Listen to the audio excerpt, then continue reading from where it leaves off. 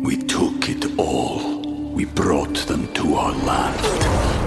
An endless night, ember hot and icy cold. The rage of the earth. We made this curse. Carved it in the blood on our backs. We did not see. We could not, but she did. And in the end... What will I become? Senua's Saga. Hellblade 2. Play it now with Game Pass. For picture, first positions, everyone, yo, go! And action!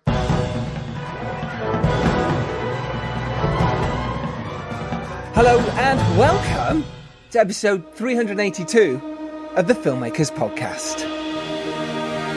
This is a podcast where we talk filmmaking, from indie film to studio films and everything in between. How to get them made, how to make them, and how to try not to royally F them up. In our very, very humble opinion. I'm Giles Alderson. I'm Goblin Noir. And between us, we are director, writer and producers. And we've made various feature films over our time. How are you all doing? I hope you're good. Yeah. I hope you've had a great blooming week. Today, we have another amazing guest. You've probably seen the posters on all the buses around town at the moment, hopefully around your town. We have director and writer Sean Durkin. Sean Durkin. Here to talk about his movie, The Iron Claw. Yeah, Dom sat down and had a chat with him. How was that, Dom? I mean, that was pretty exciting, really. Yeah. Good. Yeah, we were in the Soho Hotel, both talking about our back problems. Oh, really? Is that how it started? A couple of old men. But back in the habit. Yeah, nice. It was great. I mean, it's such a good film. It reminded me of... It's like what The Wrestler did for wrestling, but this does it for... This wrestling. For a different era. Great, good. We started well. No, it's an incredible story. When I found out about the real story, it's one of those things where it's like, how is this even possible? Pretty heart-wrenching as well. What is the real story? Well, I mean, I don't want to spoil it for anyone. I'm assuming that they've seen the film. The true story is very similar to the film. I mean, obviously there's creative licenses taken, but it's the story of a father that's had dreams of being a wrestling champion and is very overbearing on his sons, which leads to various tragedies and challenges and triumphs as they try to get to the top of the wrestling ladder. Set in the 1980s, this is The Iron Claw. It does star Hollywood heartthrob Zac Efron, British heartthrob Harris Dickinson, chef superstar Jeremy Allen White.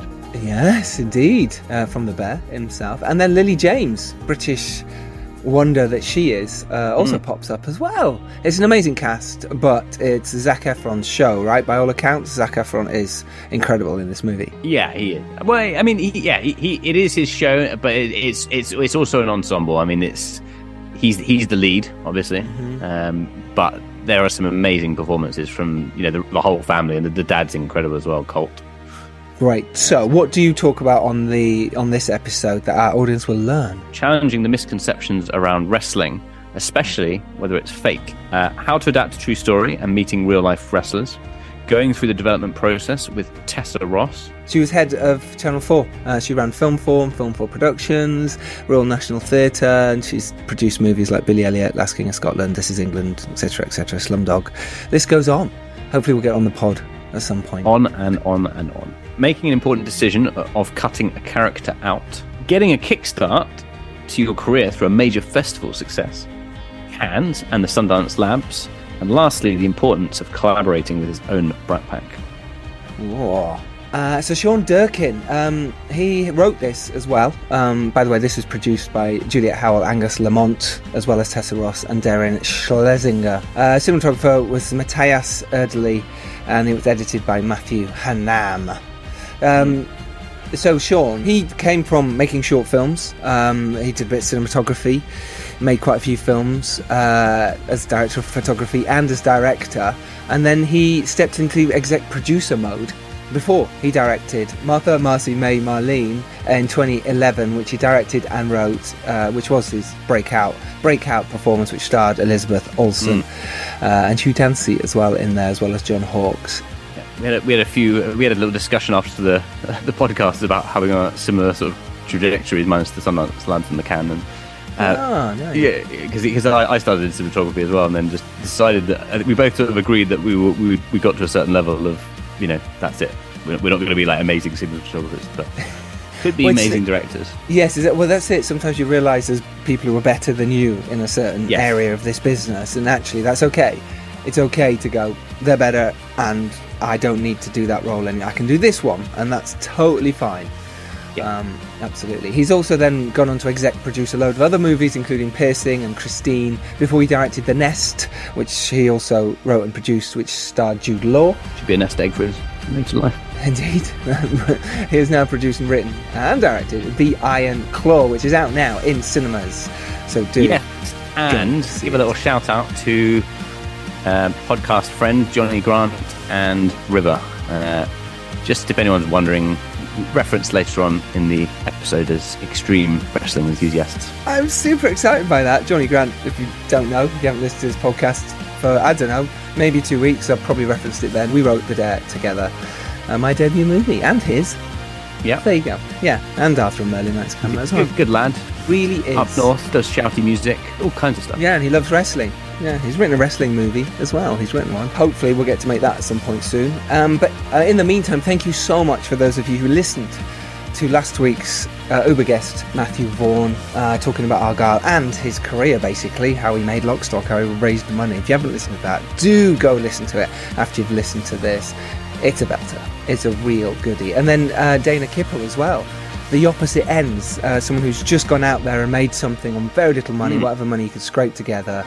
Directed it, wrote it, produced it, starred in it, released it, did the marketing, everything. And you compare that with Matthew Vaughn, it's quite incredible, the difference between the two. But it's all there for you to learn and go be better filmmakers or filmmakers yourself. So this is Dom Lamar chatting to director, producer and writer Sean Durkin, talking all about The Iron Claw. Dom, shall they enjoy this one? Yes, they should wrap their iron claws around it and have a clawsome time. Amazing. There we go. Right, enjoy. Grab a coffee, grab a mic. Yeah. How are you feeling? Jet lag's kicking in. Yeah. When did you get over? Just last night. Oh, nice. Yeah. How's all the buzz about the release there? Must be excited. Yeah, really good. It's done really well in the US. Yeah, it's been really overwhelmingly positive. Yeah, I can imagine. I mean, it's when it's real life events, there's an extra. I imagine there's an extra pressure. Yeah, definitely. And it must be a huge reward because wrestling has such a massive and incredibly dedicated, passionate fan base. That's a big thing. Yeah, it's the kind of thing where if you don't get it right, you're going to get torn apart in seconds. So the wrestling has to be right first and foremost, and then you can build from there. Yeah, sure. So how did the project sort of first come to you? Well, I was thinking, it really just came to me one day. I was sitting around and I was like, what about the Von Erich family? Yeah. And I hadn't thought about them in a while. I guess I had always wanted to make something in sports. And I had loved wrestling in particular as a kid. Yeah. And I thought about them in the sense that, there was this curse that hung over them, which is interesting to me in a mythical sense. I'm always interested in like a tinge of genre, in my work. And, as a complicated family dealing with repression and,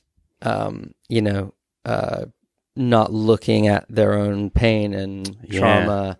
It just felt like a really rich territory.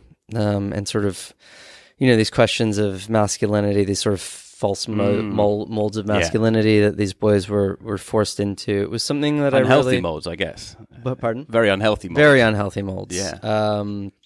And how devastating, trying to fit into those fake molds of masculinity are. And so it just had all of the things that I was interested in, or am interested in. And so I sort of around that time, Tessa Ross was starting her company, and we met actually right down the street here, and she said, "What are you interested in? What do you want to do?" And I was like, "Oh, I was just thinking about this family, but no one's ever going to want to make that."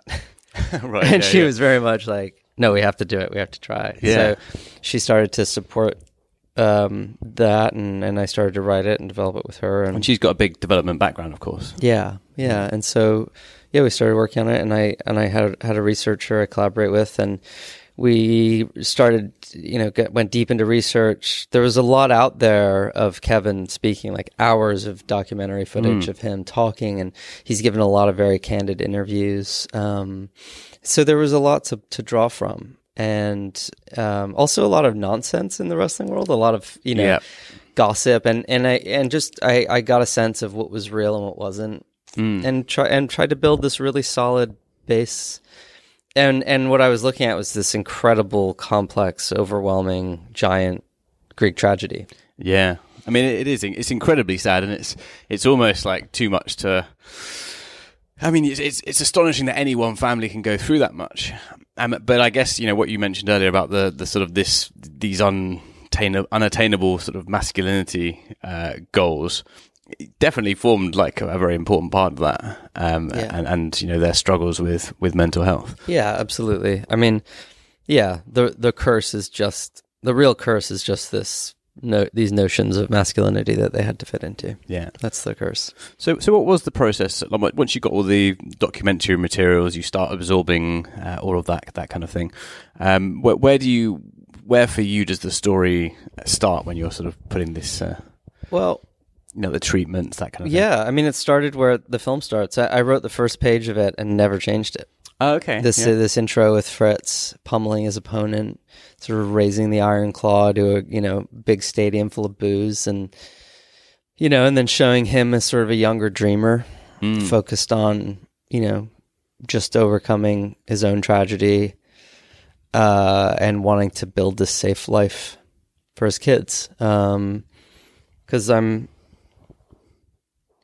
just really interested in the complexities of that, of a parent who starts off with this blank slate of what they're going to get right for their child that they didn't have for themselves. Yeah. And then how they can be so focused on providing that all the blind spots they miss all their blind spots because they're so focused on this idea of, for Fritz, it's the more, the more powerful we are as a family, the richer we are, the more successful, the more isolated in this, ranch, like no one can touch us, nothing can hurt us. Yeah, I suppose it is. I mean, I like that about the film is that you really get straight into the core of the seed of what causes it, which is this, this desperation for fame and his own sort of unresolved dreams. And I think that's a really interesting sort of concept in general for the film is this idea of unrealized dreams and what we project onto our children. So how did the rest of the writing process go? I mean, do you do like beat sheets? Do you kind of map out scenes? Do you just sort of inhabit your mind and just start writing? So it starts with the research and like timelines, a lot of timelines of what's happened, and then kind of picking out the stories, and then probably throughout that, like I just start writing beats, and I sort of keep in a notebook like, okay, what are 150 moments? Okay, yeah.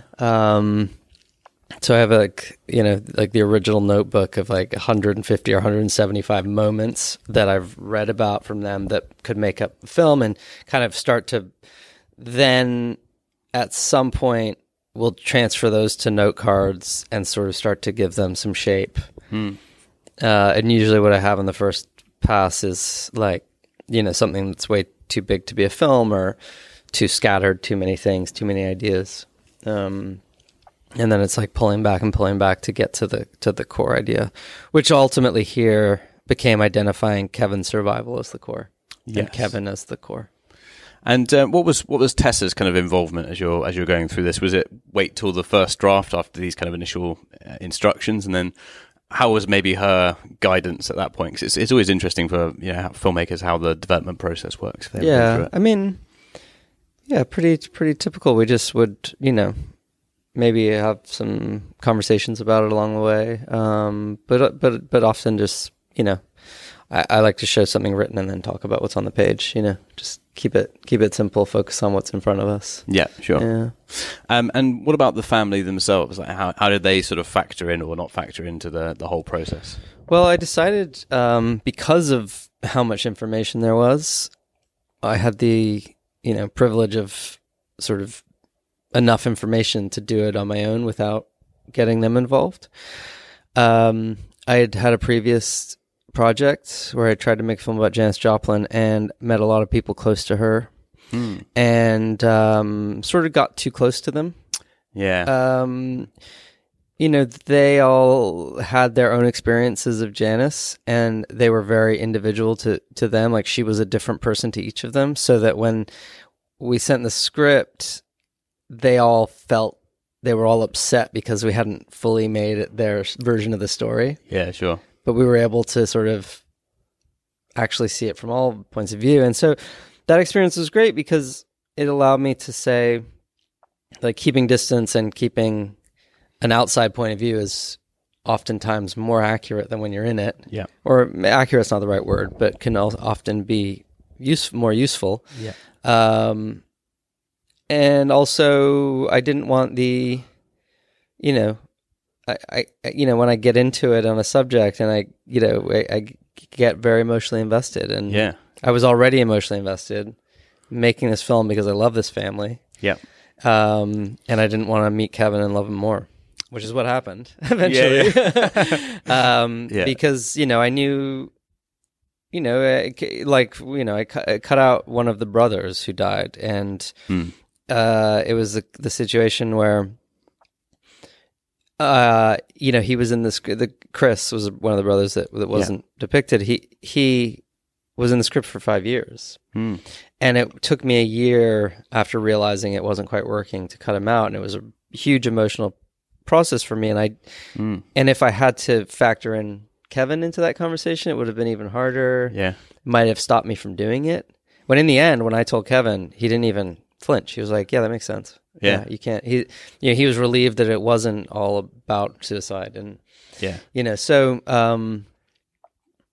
it was good to have that distance. But then once I knew the film I was making, I could stand behind the decisions. I reached out to him. We started talking, and I was able to explain sort of what my approach was, what we were focused on, why.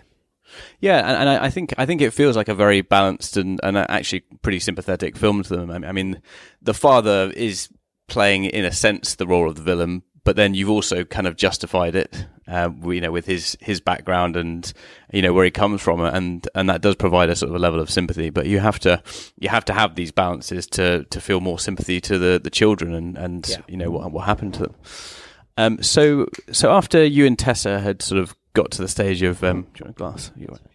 After you and Tessa had got to the stage of the script being in a place where you were happy, what were the next steps in terms of getting it made? I don't know if it's ever that sort of simple. No. I mean, it's not. Of course. But I just mean, like, I don't even remember if there was a moment where it even felt that way. Okay. I think it was like... Was it lots of different things working simultaneously? Yeah, like, you kind of put out feelers, earlier, maybe even before sending the script out. You kind of just say to certain places that might make the film, this is what's happening. You kind of, maybe you show the script to a couple of people. I can't really remember exactly how it went, but it was always a little bit of like dipping your toe in the water to try and see what the early interest might be. Yeah, because you've also got a producer background as well. So you understand these things. Even if you're not going to sign up with a distributor or a sales agent, it's good to put yourself on the radar. Yeah, absolutely, and get a sense of what the interest is and what the hesitations are, and but things changed a lot from 2015 to 2020. 2021. Wow. Yeah. So what went wrong in that? I say go wrong. It takes a huge amount of time to make films, and it's not. There's nothing. There's so much effort put into it, and so many things outside your control. But what took, what happened in those times that you were trying that maybe wasn't working, and what? Yeah, I think there was a longer version of the script with more detailed tragedy that was not necessarily not just working because there was another brother who died, not just as simple as that. It just wasn't working as a film, I don't think. And so I made some really big cuts to make it work as a more focused film. And I think that, and I also think the popularity of wrestling changed. Wrestling was not in its best time around then, and it's sort of entering back into like a golden era again. Yeah. It's really been on the rise the last couple of years in particular, I think. And so I think... And especially on the amateur level. I mean, I know people that are going to, amateur sort of wrestling events in the UK in sort of northern cities. And, really? A guy we work with, he absolutely loves wrestling, but it's on the amateur level as well as the, the professional level. And I haven't ever seen that in England, at least. Yeah. No, it's true. And there is really good wrestling on the amateur level. It's almost like getting back to some smaller local wrestling game, which is what it was back in the day of this movie. And, getting away from the sort of the extreme glitziness of WWE now, it's, so that's interesting. I think the acceptance of wrestling, it felt less like this weird thing to do and much more, the wider appeal of it was clearer, I think. The pandemic obviously delayed the film because, at that point we didn't know if or how we'd be shooting with crowds ever again, and so it was this, there were many things like that, but, it ultimately came together. I think this is true. And if you look back at, challenging, great movies that get made because someone in the right position believes in it. Yeah. And it really comes down to that. And I really think Rose Garnett, who was at BBC and moved over to A24 and sort of, I think sort of signaled to A24 like this, about the movie. And it was really like Noah Sacco at A24 read the script and he was like, I'm in, let's do it. And it was just, he saw it in a way that even I didn't see it. I think he could recognize its potential. And I think, honestly, he was the only person. I don't think anybody else. And I think that is what happens with movies. It's just one person in the right place at the right time who sees the potential and sees how it can work. Yeah. It's difficult to find people that, have your taste or understand what the end result is as well, especially if you've been inhabiting the world for a very long time in your own mind and all the sub details and the nuances. Sometimes it's difficult to get that out, to someone else. Yeah. So at what point was that? Was that after the COVID that this sort of interchange happened with A24? Yeah. It was, I was shooting Dead Ringers, so it was summer of 21. So who you kind of were you trying to go after money, finance, or cast in that kind of that period before COVID hit? Mostly. Yeah, we never even it also we started, like I said, dipping our toe in the water around the time, like just as the pandemic was setting in. So it was also bad. It was like right before that. So okay, yeah. It also so you've gone through some serious development to really get the script into an amazing place. Yeah. Yeah. And I made I made The Nest in there too. So it was like a year and a half of making The Nest where I wasn't even working on it. Yeah. Okay. Yeah. Was it always positioned in your mind as like an award season type film? Because I didn't think about it. Now when you see it, like it immediately feels like a sort of like The Wrestler or one of those other like really unique kind of interesting dramas. Yeah. But I suppose when you're making it, you have a different version of what you're putting together. No, I mean, I definitely saw it that way. I definitely think of it as an interesting drama. I mean, I guess I don't think of it, when I'm making, I don't think of it in terms of award season or anything like that, because you're just making the best version and you're thinking about, didn't really think beyond that. Good. Yeah.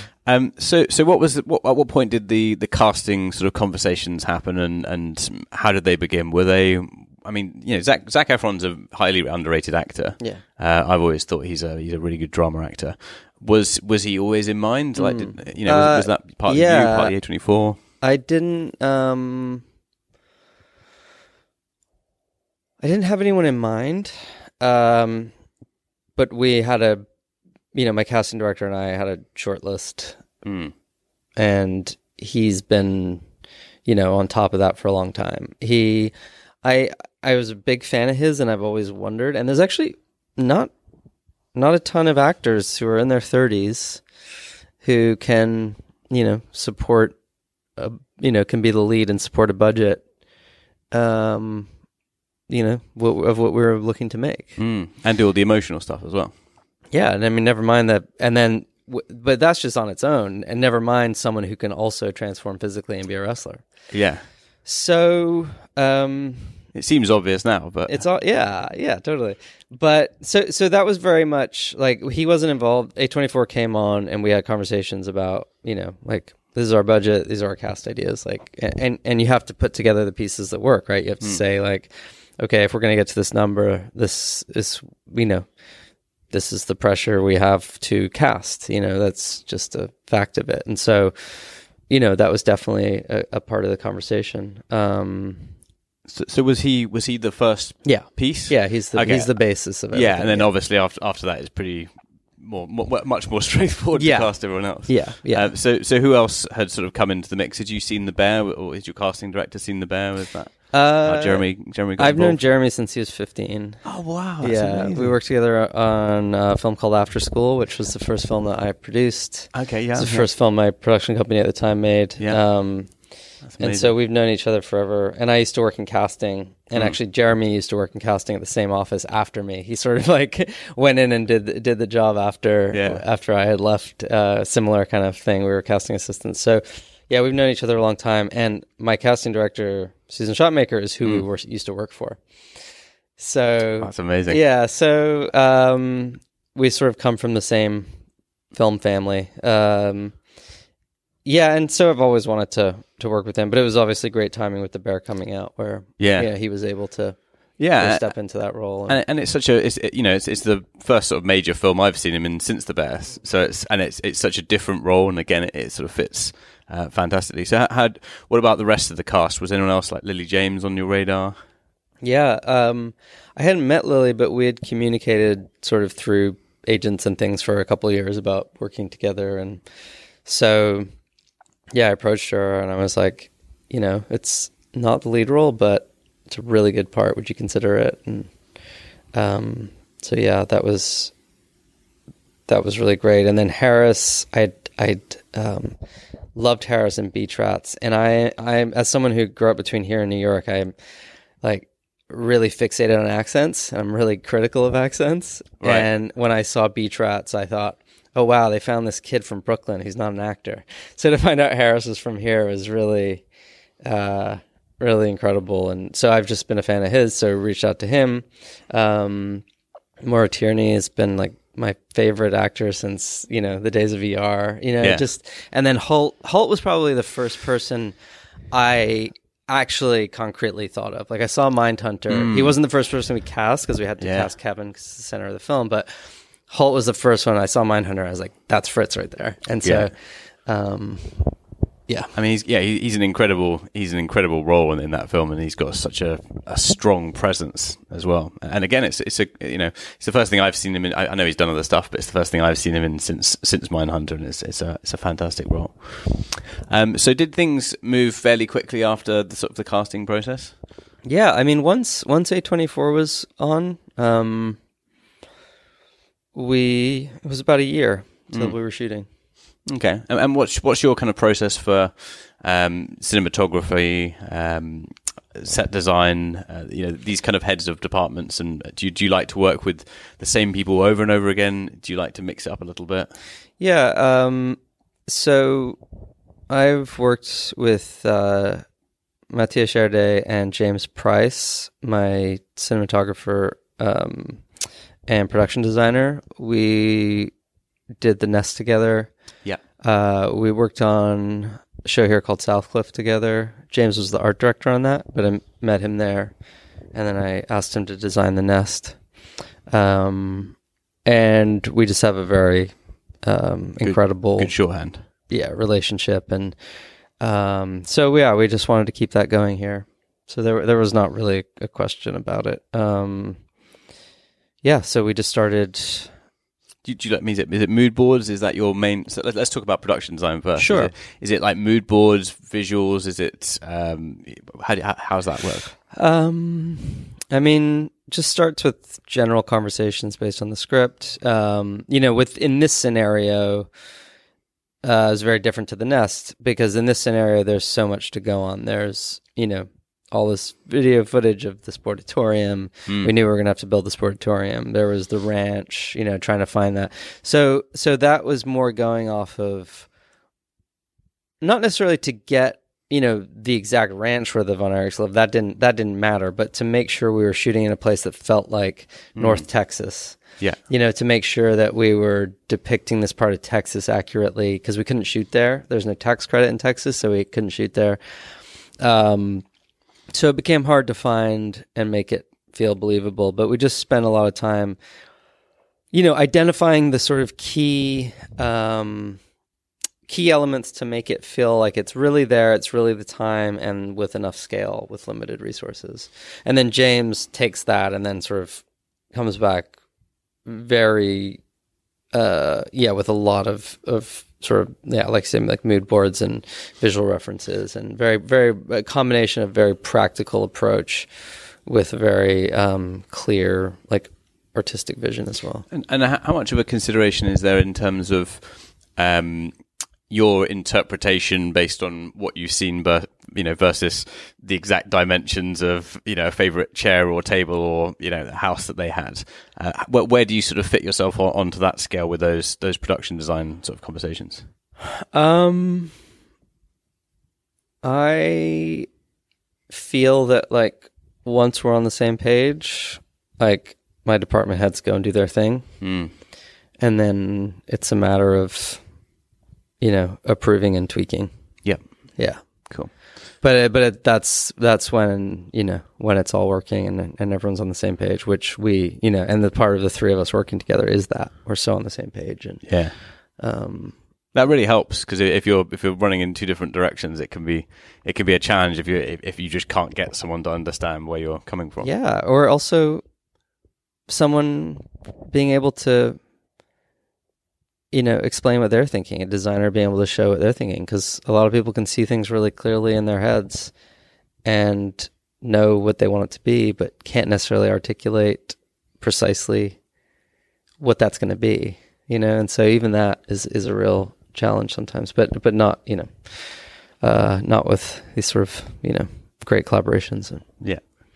And the cinematography, let's talk a little bit about the look of the film. What was those initial discussions about how you would shoot it, how wide, what kind of grip gear you were using, lens choices, color palettes, those kinds of things? Yeah, we definitely felt that we wanted it to be colorful in a way we hadn't embraced. Mm-hmm. Sort of, we define it as being more American, although that just is simply a term that made sense to us, me and Matthias, like all American. Just there's something in the contrast and the grain and the color, and like we were just trying to embrace this sort of pop, but also with texture. And James would say, we need to feel the spit and sawdust in the sportatorium. Like it's got to be a bit dirty too. It can't all be clean and shiny because that world was not clean and shiny. And so we just tried to find a system in shooting it that was that.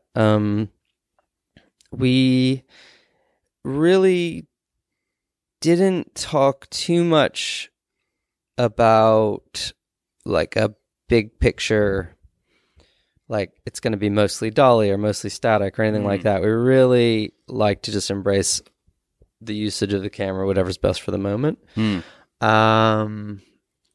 But it was often about what we didn't want to do sometimes. Okay, interesting. So I can't really remember an example of what that means right now, but well, yeah, I mean, you don't want to go handheld at a certain moment, or you don't want to be overly, or we don't want it to be constrained. Yeah, we don't want it to be an overly handheld movie. We don't want it to be an overly static movie. Yeah, you know, so we knew we didn't want it to be. We didn't want it to be too stylized in any way.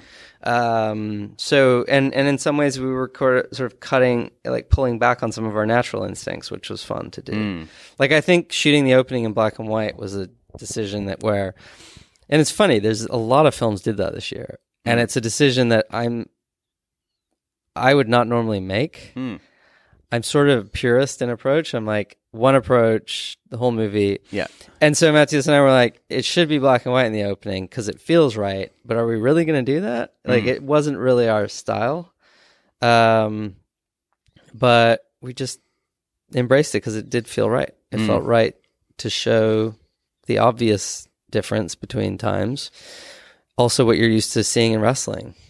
You know, you're used to seeing those matches in black and white. Yeah. And it was just fun to lean into that. And I think, I think effective. But it was sort of amazing to see how many films, you know, like start watching movies this year and it's like, how many films did it? Yeah. It's funny how you sort of end up on these things which, you know, randomly happen out of the ether and no one's planned them, and then there's a couple that sort of come at the same time. It's like everyone's like sort of happens to have jumped on the same thought form and just caught a whiff of it in the ether. No, I liked the way it was shot because, you know, sometimes the camera can be too invasive. You can be so aware of the camera that it's hard to let the acting and the story sort of do its work. And I liked how you covered everything because it was just this sort of, you know, I was never aware of the camera, but I was also aware that I was getting to see all the locations. I was getting to see the sets. I wasn't sort of being like moved away from all those nice details. Which I think really works because it brings the era to life, and you know that's a really nice part of the film as well. Is sort of going back in time a little bit. Yeah, thanks. That's good. I definitely am someone who believes in both having a very strong visual presence and a certain amount of sort of style and aesthetic, but never at the expense of the acting. So I always want to put the performance first, and the camera just supports that. So it should never get in the way. And in terms of, like enjoying the time and place, it's funny. Like, you know, when people ask, like, if you could go back in time, where would you go? Like, I guess, you know, one of my few answers, top 3 answers, is the Sportatorium in 1983. Wow. You know, it's, I think anything in the 80s for me would be like just the dream. It's such an incredible era. Yeah. It's and it felt like that. It felt like we recreated it. I mean, it felt like we were there. Oh yeah, you did. Yeah, and it was just, there wasn't like it's sort of what you're saying about local wrestling now. Like it's wrestling is so shiny and bright and distant now, that back then it was so important to the community, and it was a place where people really relied on it as an outlet for just entertainment, or, you know, just getting to have a drink and yell a bit. You know, it was really a communal experience, and it was just sort of unrefined, and, you know, they said there was no air in there, so it was like in the summer it was just like over 100 degrees. You know, it's just like and it's filled with cigarette smoke, just nasty, you know, just things like we don't experience anymore. And I love that. I love those details that are kind of lost now. You know, everything's a bit cleaned up now, you know, in terms of like performance spaces and stuff. And those nuances are beautiful. And, I mean, I don't want to go sit in 100-degree cigarette smoke and watch wrestling. So I'm also glad, but it's of a place and time, and to experience it and recreate it is great. We took it all. We brought them to our land. An endless night, ember hot and icy cold. the rage of the earth. We made this curse. Carved it in the blood on our backs. We did not see. We could not, but she did. And in the end... What will I become? Senua's Saga. Hellblade 2. Play it now with Game Pass. Was it important to you from the word go to kind of represent the wrestling world in such a positive way? Because I've struggled to sort of understand how it works with wrestling in terms of who's going to be champion, who's popular, like how the system works. You know, working hard. It's sometimes hard to relate from the outside, and you've done such an incredible job of creating this, you know, very clearly explained narrative of how the system works and how it's kind of run in the background, and you know how these wrestlers aren't just sort of pawns in a kind of made up narrative. They're actually trying to build their careers, you know, in this very difficult system. Yeah, I get really touchy when people say wrestling's fake. Yeah. You know, but this is the first time I've ever heard it explained. Yeah, because it's like saying anything's fake. It's like saying, well, it's like I don't watch movies because they're fake. Yeah, you know, I find the comparing it to acting is helpful. I think I kind of made a comparison that, you know, two actors go on stage to a play, they have a role, they have the writing, they know their lines, but they go out, and it's not just going out and executing. There has to be something in their performance that makes the audience respond, whether it's make the audience love them, make the audience cry, make the audience like pull their hair out because they hate them. Yeah. The actor's job is to make the audience feel something. And a great actor, the difference between an actor and a great actor is beyond the performance of the words. And like, because that's all laid out, right? The way a match is laid out. They have to give something that you can't always put into words to make the audience feel. And a wrestler is the same.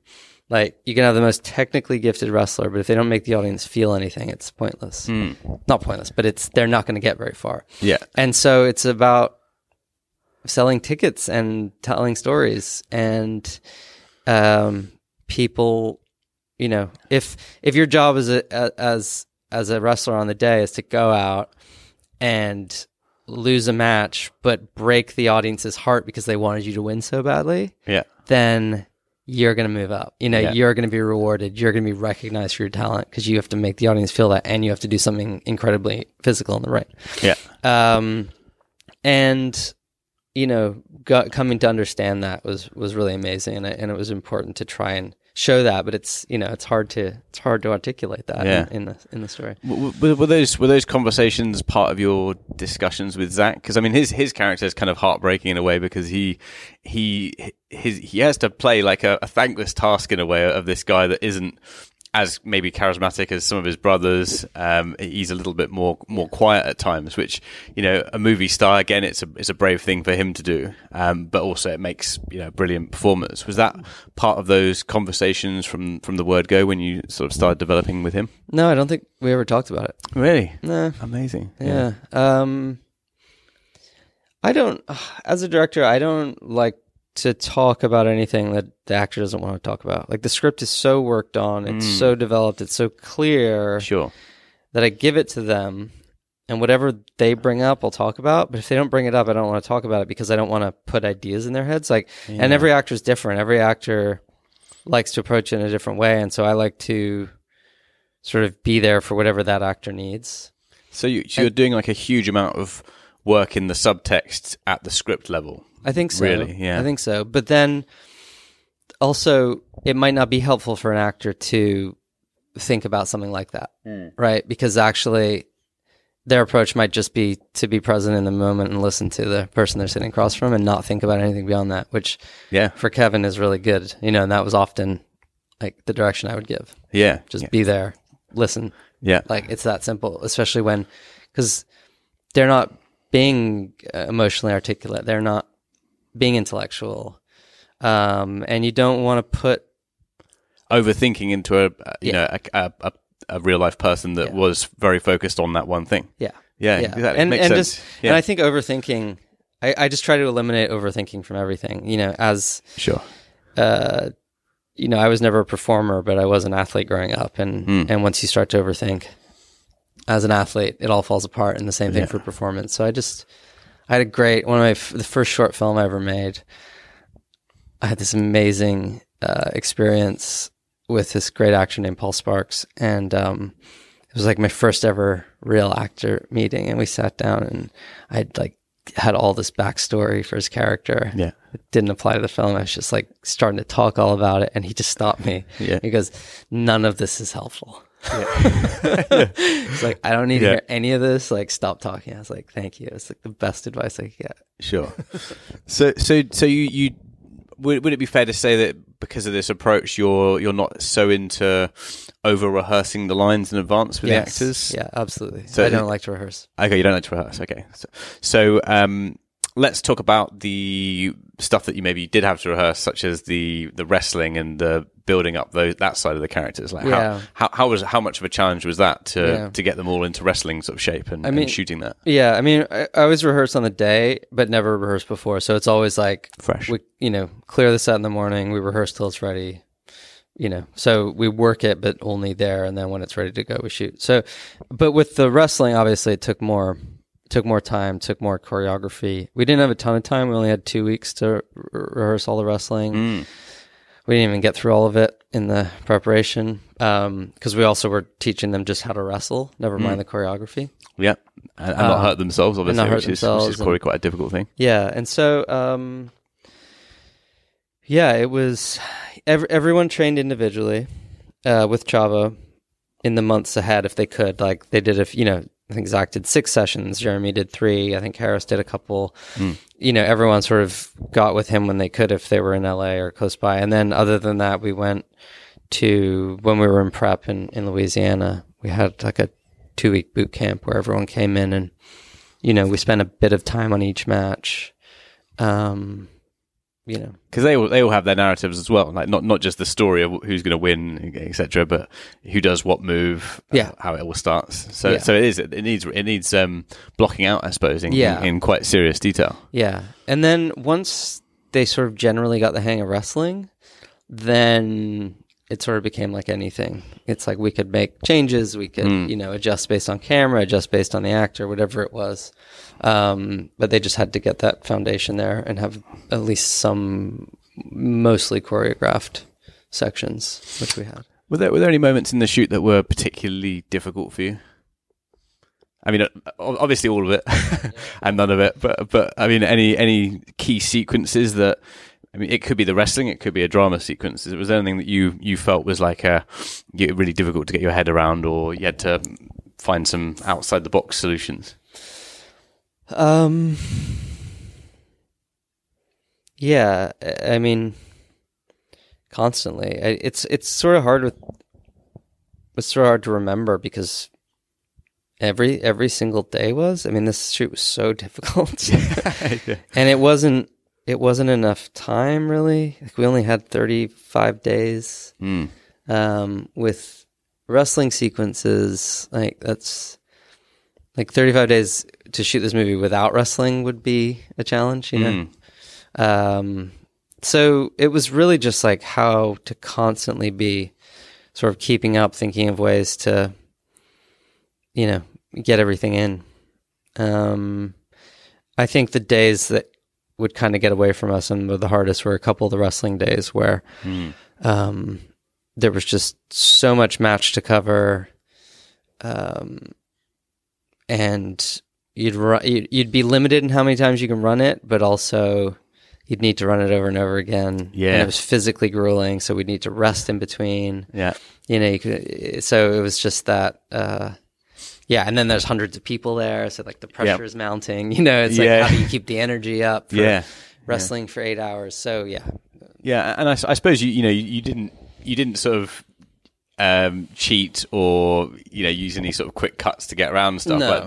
The way that you chose to shot shoot all of the wrestling sequences, you have to piece together, and clearly, you can see everything that's happening. So there's no quick fix, which is really satisfying when you're watching it, because it's not just sort of, bits of arms flailing around. You're seeing like every kind of move, but I imagine it's really difficult. Yeah, it is. There was no like, okay, well, we'll get these 2 moves and then we'll cut, and then we'll get these 2 moves and then we'll cut. It's like, no, we need to get that whole 2-minute section. Yeah. So, so after the shoot, how was the post-production sort of process? Like, do you like to jump in the edit? Do you like to leave the editor for a while? Studio notes, that kind of thing? On this, I think I took we finished a couple weeks before Christmas. So I think I took a couple weeks off, and then there was a couple weeks for Christmas. So it was about a month before I got back into the room. I never really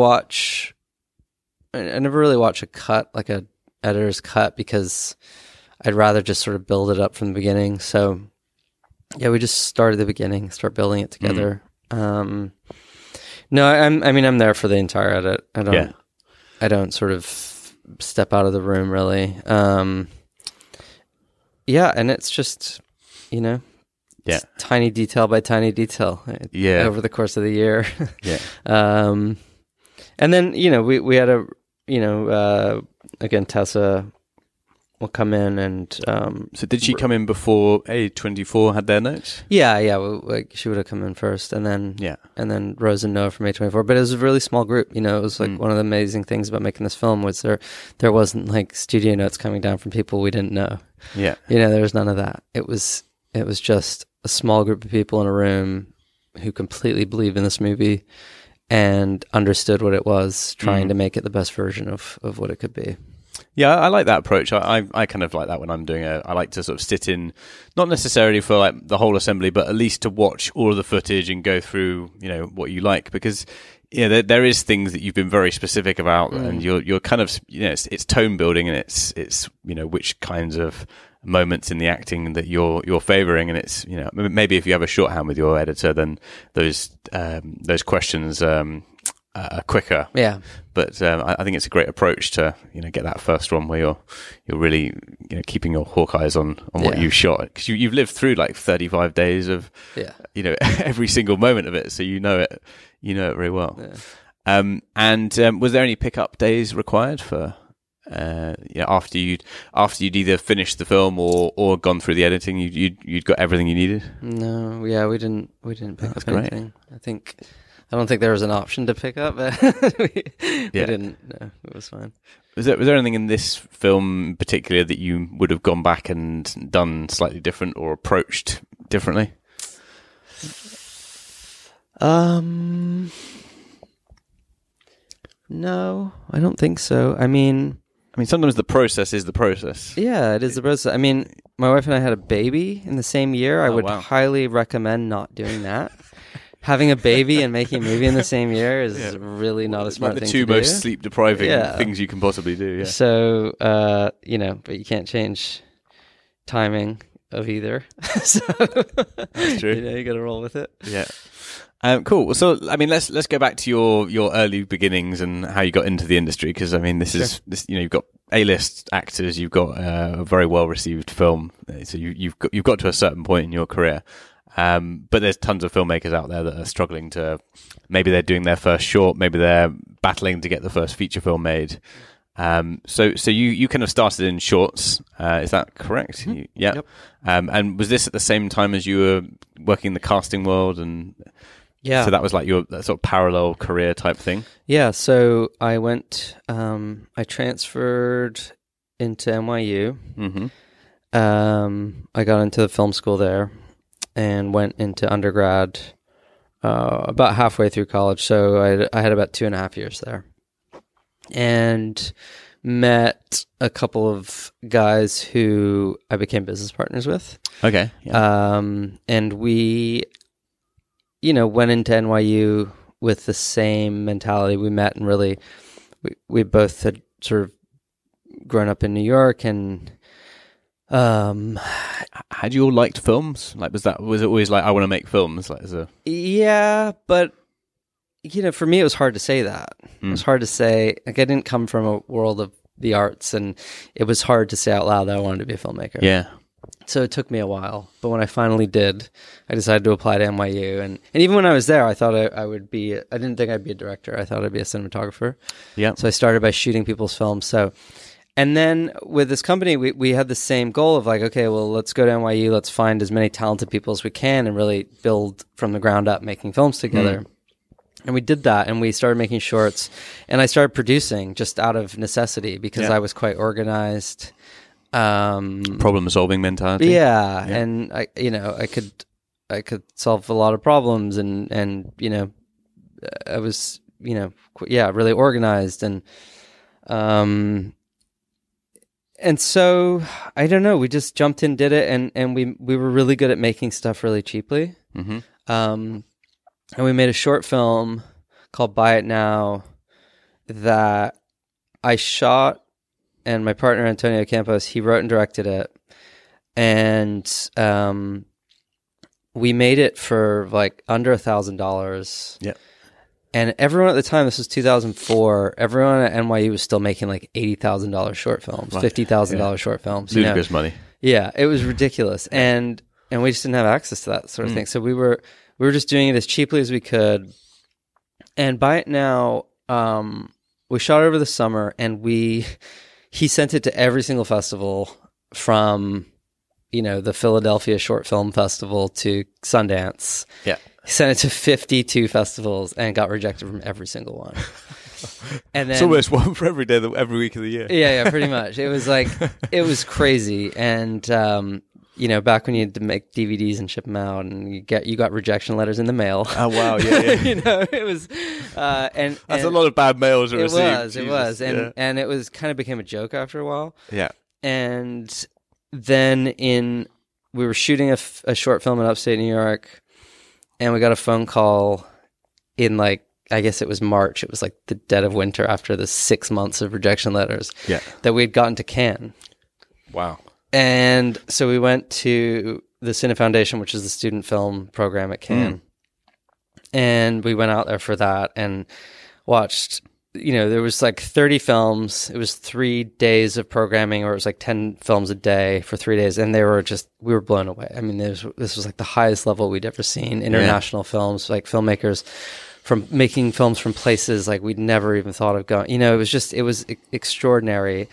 But big budgets, everything on film. And then we get to our film at the end, which was like shot on video. Yeah. Had never projected it. Didn't even know that things looked different when you projected them. The video transfer was terrible. Yeah. You know, in the climactic scene, I didn't know about like what do you call it? Where it's like cropped on the TV, but when it's projected, there's like extra space on either side, and so there's a boom in shot that we didn't notice there. And I don't mean just the end of a boom; I mean like full boom. Classic. Yeah, and so we thought like, wow, what have we done? And then we ended up going to the awards later that night, thinking that we had just like blown it. Yeah. And they're like, it was so competitive this year. We had two joint films for third, 2 joint films for second, you know, and they went through them. We're like, oh, okay. And then it's like, and the winner is Buy It Now. Wow. And it was what just a moment. That must have been an such incredible moment. And from there, we could kind of start our company and like, you know, but then anyway, we went on to make a bunch of shorts. And then I finally, started directing after a few years of shooting and producing. And how did that leap to Martha, Marcy, May, Marlene? Try to get that right. We made up. So a part of winning the Cine Foundation was that we got to come back to Cannes. The labs with the feature. Yeah. Yeah. Wow. So we went to Cannes with After School, which was Antonio's first feature. And while we were shooting that, you know, because we started this company, Borderline Films, with the goal that we would all make first features for low budget. We'd support each other to make first features for low budget, where we had full control as the writer director. Right. And we would keep it as cheap as possible so that we would have as much control as possible. So while we were making After School, I started thinking about what I was interested in, and I was reading Helter Skelter and thinking about cults, and sort of got the idea for Martha from that. And I wrote the script, and then after we came out with After School, we started to, be able to have meetings and sort of get together some financing for Martha. So I mean, was this Cannes sort of springboard quite instrumental in being able to put together that first feature film for you, do you think? Yeah. It really allowed us, because we were able to go and raise some money and say, look, this film might not make any money, but you'll be able to come to Cannes with us. Yeah, I mean that's a big incentive. Yeah, and we made it. We made After School for $225,000. Yeah, it's a great budget. Yeah, and shot on film. So it was like it was just we were able to get everyone we went to NYU with. It was everyone's first feature, so it was like no one got paid. Everyone just chipped in together. Yeah, I mean, what do you think it was about Buy It Now that set you aside? I mean, were you working through? Did you have that same process of like working super extensively on the script, or did you just think it was just a great idea that was well executed? Because I mean, it's nice that you've made something that's basically low budget, and you've gone to Cannes and had a massive success story. Yeah, well, that was Antonio's film, and I was the cinematographer and helped him produce it. But I think it was different. And it also was about the jury. Like Chantal Akerman was the head of the jury. And so it was her also responding to this thing that just didn't look like anything else and felt experimental and felt different. And, so it's also about it's with so many films, their success is based on like who's sitting in the jury at a festival. Yeah, it's true. Right? Yeah. Like, and so it's also a bit of luck. Yeah. Right? Yeah. It's like, it's the same film, and if whoever it was on the Cannes committee didn't invite it, it would have never been seen. But I like the fact that you had this kind of springboard, like your own version of the Brat Pack as well. Yeah. Because I mean, that sounds like a great way for ideas to kind of feed into each other and bounce off each other, and it seems like that was kind of quite useful as a sort of an early starting board as well. It was having that community was really important. Having like-minded, excited, filmmakers all together in it together was a very beautiful thing. And filmmaking can be a very lonely process, despite how massively, you're never alone doing it. But at the end of the day, as the director, the choices are yours to make, and no one can help you make them. I mean, people can help you make them, but no one can make them for you. Yeah. And so, it's having that support and energy to feed off, and also just to learn. In shooting Buy It Now, there was a couple of moments where I realized I'm doing this shot, but actually what I'm interested in is the creation of the image that is not photographic. It's the creation of the image of what I'm interested in is directing. Yeah. It's a different creation of the image rather than focused on the picture. Yeah. And that was the thing that came to me from shooting. And then as a director, I also got to learn by producing Antonio's work, because I got to watch him do what he did. And so stand behind him and watch. And so I learned through that process. So it was also years doing things that were not necessarily what I wanted to be doing ultimately, but it was all feeding into a broader knowledge. Yeah. And same with casting. While doing all that, I was working in casting, and I would see lots of actors. Yeah, actors sitting in that room, casting room in New York, and seeing all these young actors coming in who couldn't get jobs, and thinking, God, these kids are so talented. If I make films, I'm going to put them in things, or I'm going to always look for people to give them their first role, which I've continued to do. Or, working for a director, I worked for some really famous directors in that time, and I'd sit in the room and just be appalled by the way they talk to actors. Yeah. And so I learned so much of what not to do as well. Yeah. And,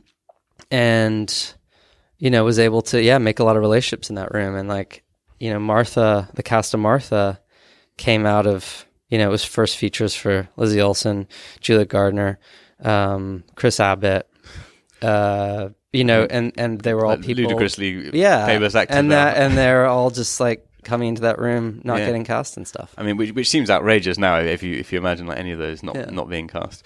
Was it difficult for you to? Because I mean, I came from cinematography and I had a sort of similar realization that I preferred the story side, and I had actually limits to, in my case anyway, like how much I could be a cinematographer. Oh yeah, I had huge limits. Yeah, very quickly realized. Yeah, but was the acting? Because I mean, as a director, you have to really work with actors, which can be the most alienating part. Was this casting background enough to make that leap, or did you really have to find your feet for that first feature and kind of working with actors as a director?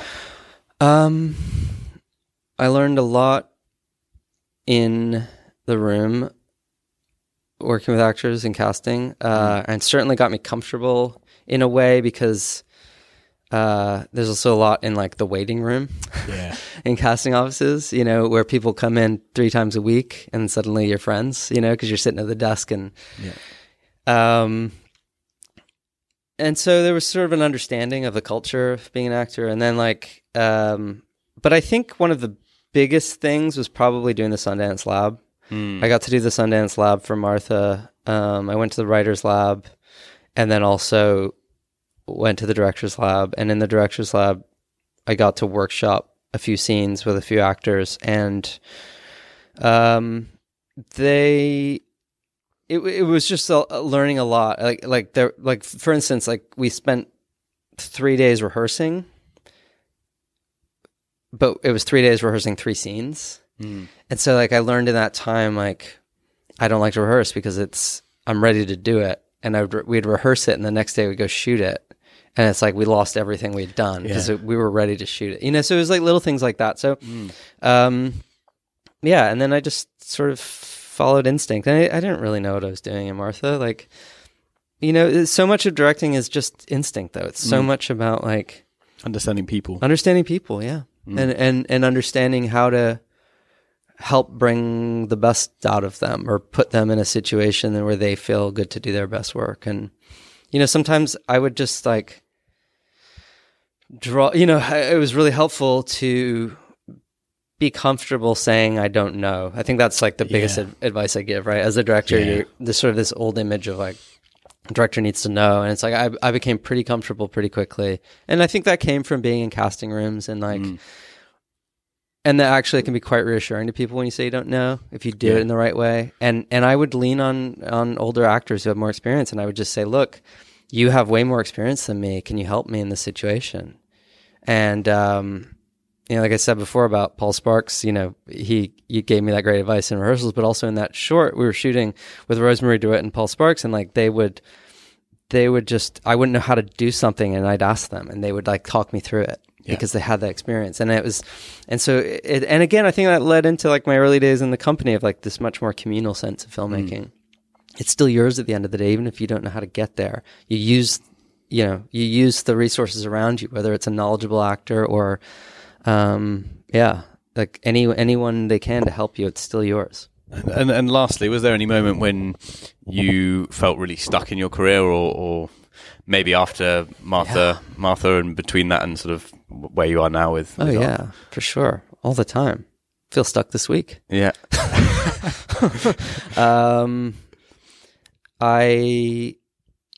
So after Martha, I made Southcliffe. Mm-hmm. And then between Southcliffe came out in 2013, and then I shot The Nest 5 years later. So in those 5 years, it was like so many things fell through. Like I had a film about Janis Joplin that fell through. Yeah, I was attached to a studio film for Little House on the Prairie that fell through. I was attached to another project, 2 television things. I mean, it was like a string of bad luck. Yeah. And each one fell through in like extremely difficult circumstances where we were really close to going. Yeah. And just had all these setbacks to the point where like I didn't know if like I'd ever be on set again, and it's but then, made a film and then had more setbacks after that film's made, release gets delayed. There's so many things. It's constant.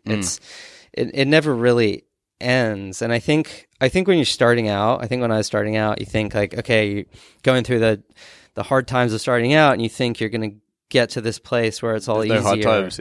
And there's never an easier. It's just different. It changes. But there's also like a joy in the early days that's quite pure. And it's not necessarily worse than what happens later when you are more established. It's the problems change and it's just different. And but it's never easy. No, it's not. So sobering, but also hopeful, because it is when you're in the moment when everything's going wrong and you haven't made a film in a couple of years. It's pretty demoralizing for filmmakers, and we've had the strikes, we've had COVID. It's been a tough ride. It is, even without that stuff. Yeah, it's hard at the best of times. Yeah, but. It's also a great way to live. So and not always healthy way to live. Not always a healthy way, but it's an exciting way to live. Yeah. So I think it's always worth the try, worth the fight. Yeah, and when you're making great films like Iron Claw, it's well worth it. Thank you. Lovely chat. Thank you. Yeah, you too. Thank you. So there we have it. What an amazing episode with Dom and Sean Durkin. The Iron Claw is out in cinemas now. I hope you learned so much from that. What an episode. Another great one that Dom smashed out the park. Well done, Dom. Yeah. Thank you. Yeah, my pleasure. So next week, Dom, who might we have? You sat down with some extraordinary people, but I think next week we have director Michelle Franco of Memory. Ooh. Yeah, starring Jessica Chastain and Peter Sarsgaard. So I mean, that's a pretty exciting guest. So there you go. Go out there, make your films. Make it happen. Believe in yourself. And if you're lucky enough to rise up and do well, it is your duty to... It's your duty to throw the wrestler out the ring, onto the chair, and back down into the rest of us, onto the audience. Yeah. Nice. Take care, everyone. See you next Tuesday. Bye-bye. Bye-bye.